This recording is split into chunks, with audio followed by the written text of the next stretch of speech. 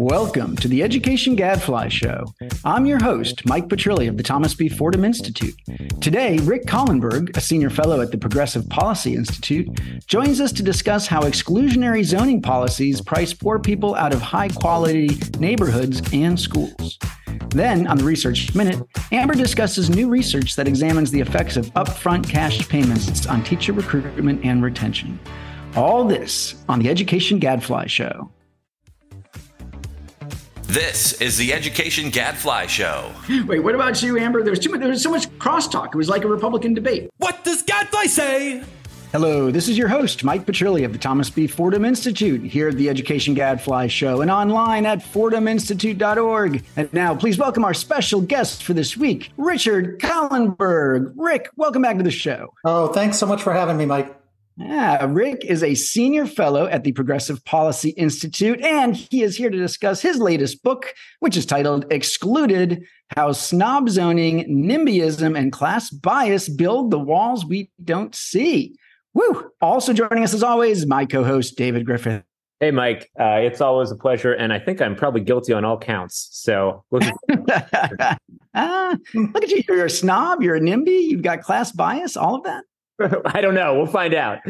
We will find out. Well, you know, I should say David lives on Capitol Hill, which is one of these very interesting neighborhoods that's gentrifying. Well, we'll talk about is this a good thing or a bad thing? It's I don't know. We'll get into this, but that is what we're going to talk about today. Rick, is a bunch of housing policy, and you're going to explain to our audience who came here to hear about education policy why they should care about housing. But first, let me also just say, by way of introduction, you've written so many books. What are you up to? It's like almost 20, right?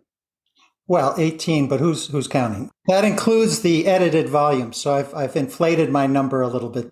You're up there in the, Checker Finn and Rick Hess category for sure. And including your just magisterial biography of Albert Shanker. And also, several books, I think at least one book, if not more than that, on affirmative action. I should say you've become somewhat famous, policy wonk famous recently for testifying in the Students for Fair Admissions case, a rare liberal who wants to see the end to race-based affirmative action because you prefer class-based affirmative action. Yes, it's not so much that I want to end race-based. It's more that I think that universities avoid these huge class divides in our country. And just as a practical matter, the way to get to class-based affirmative action was to end race-based affirmative action. You could, in theory, you could do both, but universities never do that. They'd rather take the cheap route, which is to bring together fairly rich students of all races, which is better than all white, but it's still not enough. It's not genuine equal opportunity in my view. Well, this is the same theme that runs through this new book, which is about how do we get to the point where our neighborhoods and thus our schools are more socioeconomically diverse. So let's talk about that in Ed Reform Update. Okay, Rick, so you say, and this is tough, right? You say, look, we basically are spending all of our time in education reform trying to make separate but equal work, right? That we've just accepted as a given that we're going to have a whole bunch of socioeconomically isolated, high poverty schools, which also tend to be racially isolated. And we're just trying hard to make them work as well as we can. And we've seemed to have given up on really trying to find a way to integrate our schools. And the problem is, you've been in favor of various forms of public school choice and lots of different things that can make some difference on the margins to try to make that more likely. But look, fundamentally, the issue is that our neighborhoods are so divided by race and class. And so that's what brings you to housing. Is that a fair way to say it? Absolutely. So 73% of students attend a neighborhood public school. The rest, go to private school or some sort of public school of choice. So I've focused much of my career on that quarter and trying to make sure that public school choice can promote integration. And in some cases it can. There are diverse by design charters. There are theme-based magnet schools that can bring kids of different backgrounds together. But ultimately, I kept butting my head against the fact that most people like neighborhood public schools. And so if you want integrated public schools in America, you have to chip away at housing segregation. And chip away, that's a good way of putting it, because this is really hard. I mean, we spend our days worried about education reform, which is really hard. This seems just as hard, if not harder. I mean, you, as you say in the title, you've got the NIMBY dynamic, you've got exclusionary zoning. Even if you win some political victories, which are starting to happen in some places, the payoff, it's going to be years, if not decades, before you build the housing and enough housing to make a difference. And then, that the kids are old enough to be in school, and then that this could have an impact on their education. I mean, it feels so indirect. It feels like a bank shot. So, I mean, again, why should our audience, people who are out there, say education advocates or educational leaders, pay attention to this issue? It feels like it's, pushing the proverbial boulder up the mountain. Yeah, well, I guess I'm not quite as pessimistic as you are on this, Mike. So we've seen tremendous change in the last 5 years or so. So when I started researching this book on exclusionary zoning, which I should define as the policies that consciously and unconsciously seek to keep people of different economic groups apart. So things like single family only neighborhoods where it's illegal to build a duplex or a triplex. When I started writing Excluded, there were not a whole lot of examples of success, of reform. So NIMBYs almost always won. And that was kind of an iron rule in American politics that social scientists would say exclusionary zoning is terrible for a lot of reasons. It increases segregation and artificially increases housing prices. Lots of conservatives hate exclusionary zoning for those reasons too. But politically, it was a dead end. And now we see in place after place after place, Minneapolis, California, Oregon, changes in the zoning laws. And the reason is because even middle-class people, young people who are middle-class, college educated, they can't afford housing. And so that's what's driving the political change, but it can have a big impact on integration as well. And neighborhoods are constantly changing. I mean, you see it oftentimes. Starter homes are torn down and instead they build a McMansion. Well, instead, if you start building some multifamily housing, then you're going to see more economic integration, more opportunities, and reduced school segregation. And the payoff can be enormous. I mean, you and I have talked over the years about this Montgomery County experiment where they tried spending more money on the public schools in the high poverty neighborhoods, and that had some positive impact. But much more powerful was letting low income and working class people attend economically integrated schools. That's where the big payoff is. Right. And although we can talk about it, it's hard. That's a hard thing to study. And I can have some quibbles with some of the research on that. But like you say, look, even if the research is questionable, and I think you're right that it's gotten better that economically integrated schools, the poor kids do better than they otherwise would.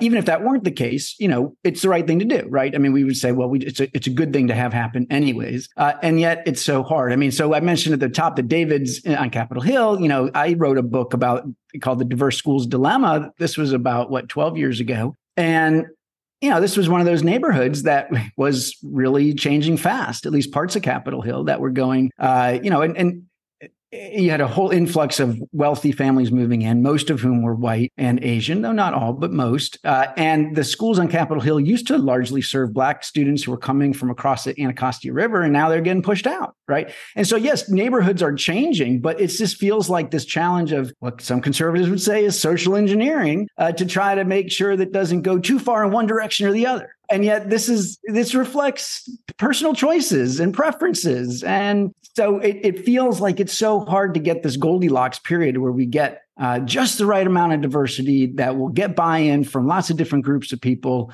and it won't swing one way or the other. I mean, am I wrong to be pessimistic about that? You are wrong on that.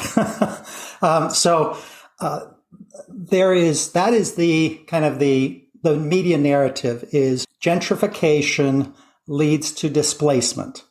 All Black neighborhoods turn over and become all white neighborhoods in gentrifying communities. That almost never happens. It does happen sometimes, but it almost never happens. And typically the displacement is on the order of 1%. I mean, the key is that you make enough housing so that when newcomers come into a community, they don't automatically displace other people. And so if you have enough housing, then you don't see that widespread displacement. But there are studies by Ingrid Gould-Ellen and Lance Freeman and others that find that the actual displacement in Philadelphia, New York City, other places is very, very, very rare and low. Let's get David in here, in part because let's face it, David, you are walking the walk, unlike Rick and myself, who both sent our kids to schools that were not terribly diverse in Montgomery County. You are there on Capitol Hill, and you've got kids, your son in a charter school that is quite diverse, right?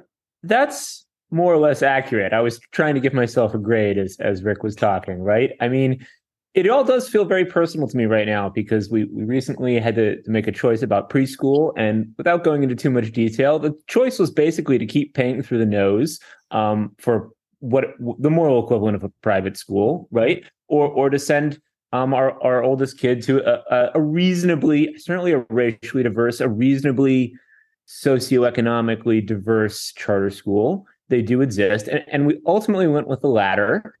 So it is possible, right? But I also, I'm familiar enough with DC's school choice landscape to know that this is kind of the exception to the rule, right? There aren't a ton of these schools floating around. I guess I'm just curious to know, like, how you see, you're sort of making the case, Rick, that we have to work on the housing side too, right? Rather than, but I guess is school choice sort of undoing the thing that you're talking about, even as you're stitching it together? I mean, I don't have quite such an optimistic take on even school choice, even though I'm for it. I guess I just worry that, that it is a kind of a collective action problem, and it's tough to maintain the balance. How do you see it, I guess? Yeah, I think that's right. That if you look at the literature on school choice that is completely unregulated, has no fairness guidelines attached to it, often leads to higher levels of segregation, not less segregation. And so the answer to that is in putting in place some fairness guidelines so that people are choosing schools based on the actual program that the school offers, as opposed to what they think the socioeconomic or racial makeup of the school is going to be. And so the most successful example of this is in Cambridge, Massachusetts, where they have universal choice. Everyone chooses a school. You rank your choices 1, 2, and 3. And then there are fairness guidelines in place to make sure that there's an economic mix in the school district. And that's been a stable program that's been around for decades. And not everyone is happy with it, but most people are quite happy with it. Well, and I guess that just leads to the next question, which is why? You can point to these examples of places that have been doing this for decades, but the sort of $1 trillion question is why? If it were easy, right, most of America would be doing it already. So what do you think is it just something in the water? I'm really curious to know what you think. So it requires a commitment to integration, and I don't know that as a nation we've had that commitment. I think if you talk to young parents like yourself, more are interested in integrated school as we become a much more diverse society. People are recognizing they want their kids to be equipped to live in a multiracial, multicultural society. There are benefits to integration, and so we see more of a possibility for it than we have in the past. But ultimately, I do think it comes back to trying to eliminate some of the exclusionary barriers that government puts in place. Right? This is not just a collective action question. This is government policies that actively exclude people by making it illegal to build the types of housing that people want, where they want it, and that would lead to more integrated neighborhood schools. All right. Well, we will leave it there. Very well said, Rick. Hey, it's always fun talking to you, and congrats on the new book, which again, let me make sure I get this right. It's a long title. It is called Excluded: How Snob Zoning, NIMBYism, and Class Bias Build the Walls We Don't See. You should go check it out. Rick, I hope you come back on the show sometime soon. Okay, great. Well, thanks for having me, guys. All right. Now it's time for everyone's favorite, Amber's Research Minute.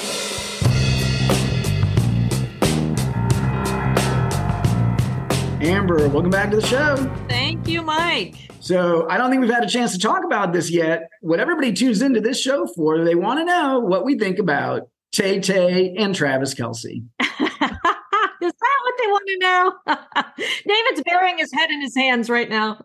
So already annoyed. Can I just oh my gosh, express my general disinterest and be done with it?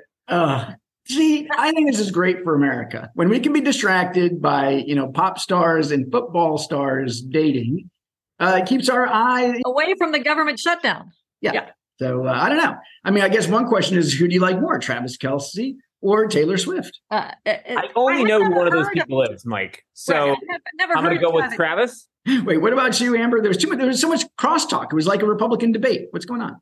No, I said I'd never heard of Travis Kelce before Taylor Swift. That's what I said. Yeah. He was my first pick on my fantasy football team, and he's doing quite well for me. Thank you very much. Wow. All right. Well, let's turn to education research, I suppose. It's just as exciting, Mike. We have a new study out in the Economics of Education Review Journal. So this is a rigorous one. Looks at whether providing upfront grants and loans to financially strapped potential teachers encourages them to become a teacher and stay a teacher. So we know, everybody's this is getting some attention because of teacher shortages. Districts all over the country are trying to figure these things out. And recent federal data, which just was not known to me, apparently teacher prep programs enrollment dropped 35% between 2009 and 2014. So that was almost a decade ago. So obviously the pandemic only made that worse. What can we do? The study extends an earlier randomized study that found that upfront liquidity, nice word for cash and loans, made it so that financially strapped teachers who applied to get into TFA were subsequently more likely to join TFA and show up to teach. So that answer was yes. So this new study goes back to the well. I love when they do this. And now they're going to track them for longer term. So they're going to continue to track the same teachers to see if they made it through their 2-year TFA commitment and were more likely to remain. So the background is that TFA offers these transitional grants and loans to help cover the cost of transitional costs, which basically means the moving cost, going to the city where they've been assigned to teach. And the new study includes the highest need applicants who have applied for the grants, they've been accepted into TFA, and they've agreed to join. And when they agree to join, that's when they get the money. So TFA collects a ton of financial information on grant applicants. They figure out how much grant money versus loan money that they qualify for. And they tell the kids or the students or the young people that they have to pay it back in January of their first year of teaching.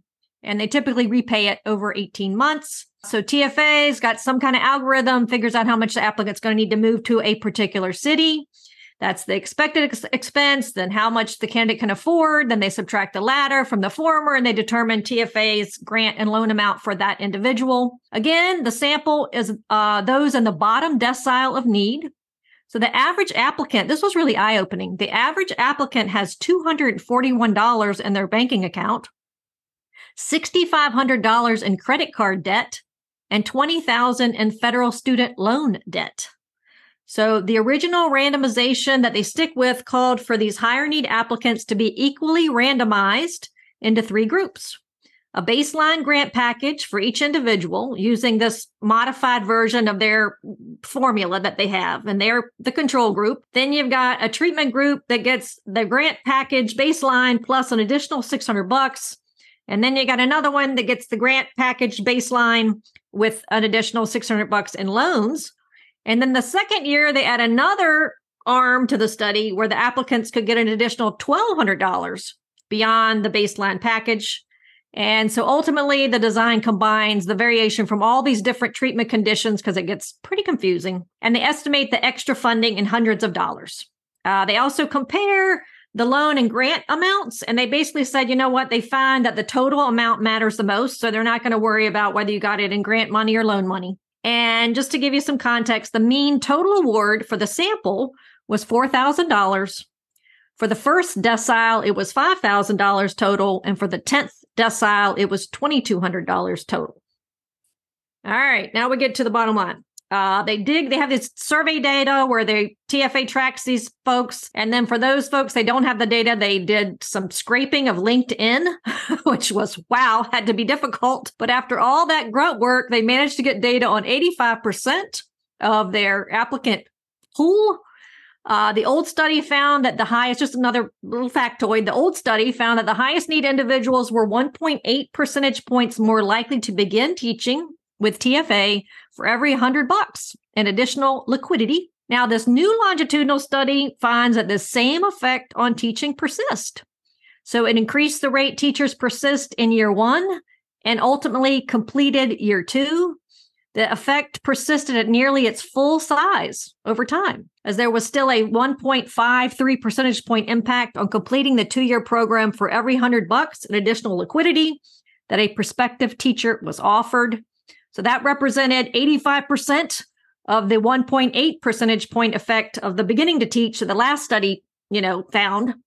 And so it suggests that this effect persists multiple years after the additional liquidity was offered. Year 3 data, because I was really interested in that. And unfortunately, they're less reliable. They don't have as good a data as they did for the tracking of the prior years. And it also happens to be when their TFA commitment officially ends. So you can't really suss out the intervention's effect. Bottom line, offering financially strapped teachers funds in the months before they assume teaching can increase the number of teachers in the short and midterm. But obviously, I was left going, okay, this is TFA. Could it work outside of the TFA context? I'm really not up to speed. Maybe you guys are on other studies that have done these similar transitional costs ahead of time before teachers teach and what they actually found. All right. Well, that is encouraging. And that is interesting that the same effects persisted. I don't see why it wouldn't work in for other teachers, though. Part of the question here is how do you fund something like this? We would say that, this would save districts money in the long term, perhaps, if they could lower their recruitment costs by retaining more teachers, for example. But does the money actually work? I don't know if they actually spend enough money on recruitment that the retention bonus would be helpful. But it does. It reminds me of back when we used to talk about impact bonds and things like this, where somebody would put up money for something that has a high upfront cost, and then if it had a positive social impact later on or saved money for the government later on, then they would get those bonds repaid. Maybe something like that could be used in this case. Yeah, Mike, I was going to make some sort of joke about whether loan sharks could help us get more people into teaching, right? But when I heard those figures, it wasn't funny anymore. That is just a shocking sort of account of I guess it's young people's financial situation. Maybe it shouldn't shock us so much, but it is sobering. I guess I still have to be convinced that any of this generalizes to much else, right? We're talking about a very particular population of potential teachers with a very specific program. And I don't know, not all teachers are that young, and not all of them are. There's obviously some sort of very, very significant selection process going on here, where you're getting a particular type of person who I guess there's a marginal effect for with this sort of thing. I don't know. I'm with Amber. I am hesitant. Midterm is a generous way of characterizing still being in teaching after 2 years. That still feels pretty short term to me. And until we get to 5 to 10 years, it's hard for me to see how any of that pencils out, really.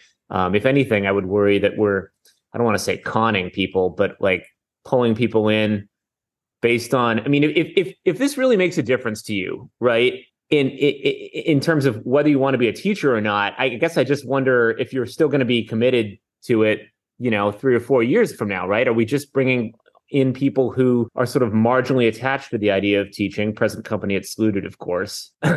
I just wonder, right? Like if it's really making that big a difference, or if it's just sort of pushing people who aren't sure whether they want to teach or not over the threshold, and so that they're going to give it a shot. I don't know. Maybe that's too pessimistic a take, but that's like the larger critique of Teach for America, right? They're only asking them to serve a couple of years, and so anybody that stays longer is considered gravy, right? That's like, oh, fantastic. Or maybe they go in and they go teach at a charter school and eventually run a charter school. That's more wins. But, that is the age-old question. Even if it's just for a few years, are we still better off with these people than without? And if this kind of, grants and loans helps, especially I assume on the diversity front, for some people that, aren't able to get this kind of help from mom and dad when they're right out of college, then, that's part of the solution. Right. And that part of it is appealing to me, I'll say. I guess I'm still, that goes to the generalizability point again, though, right? Because TFA is placing people in places around the country, right? And so there's an upfront barrier to just getting there if you have $200 in your pocket that doesn't exist if you've just been offered a teaching job down the street, right? And so I guess I don't know. I would assume that for most people who are looking for employment, a teaching job, however modest, is a step in the right direction, right? And so I guess I'm just not sure that is necessarily a barrier if you're going to draw a paycheck immediately in your same community, right? Am I missing something here? Well, that's why I was curious about, when we've done loan forgiveness, for new teachers, or we have done, similar kind of, you get some move. We've done this in other studies. This is why I wish I knew. Sure, I'll look it up after this. But, what those other ones have found, right, when you're not necessarily moving across the country. I think that's a valid point. All right. Well, that is all the time we've got. We got to go let Amber go look up those studies. Well, please do report back. All right. Well, until next week. I'm David Griffith. And I'm Mike Petrilli of the Thomas B. Fordham Institute, signing off. The Education Gadfly Show is a production of the Thomas B. Fordham Institute, located in Washington, D.C. For more information, visit us online at fordhaminstitute.org.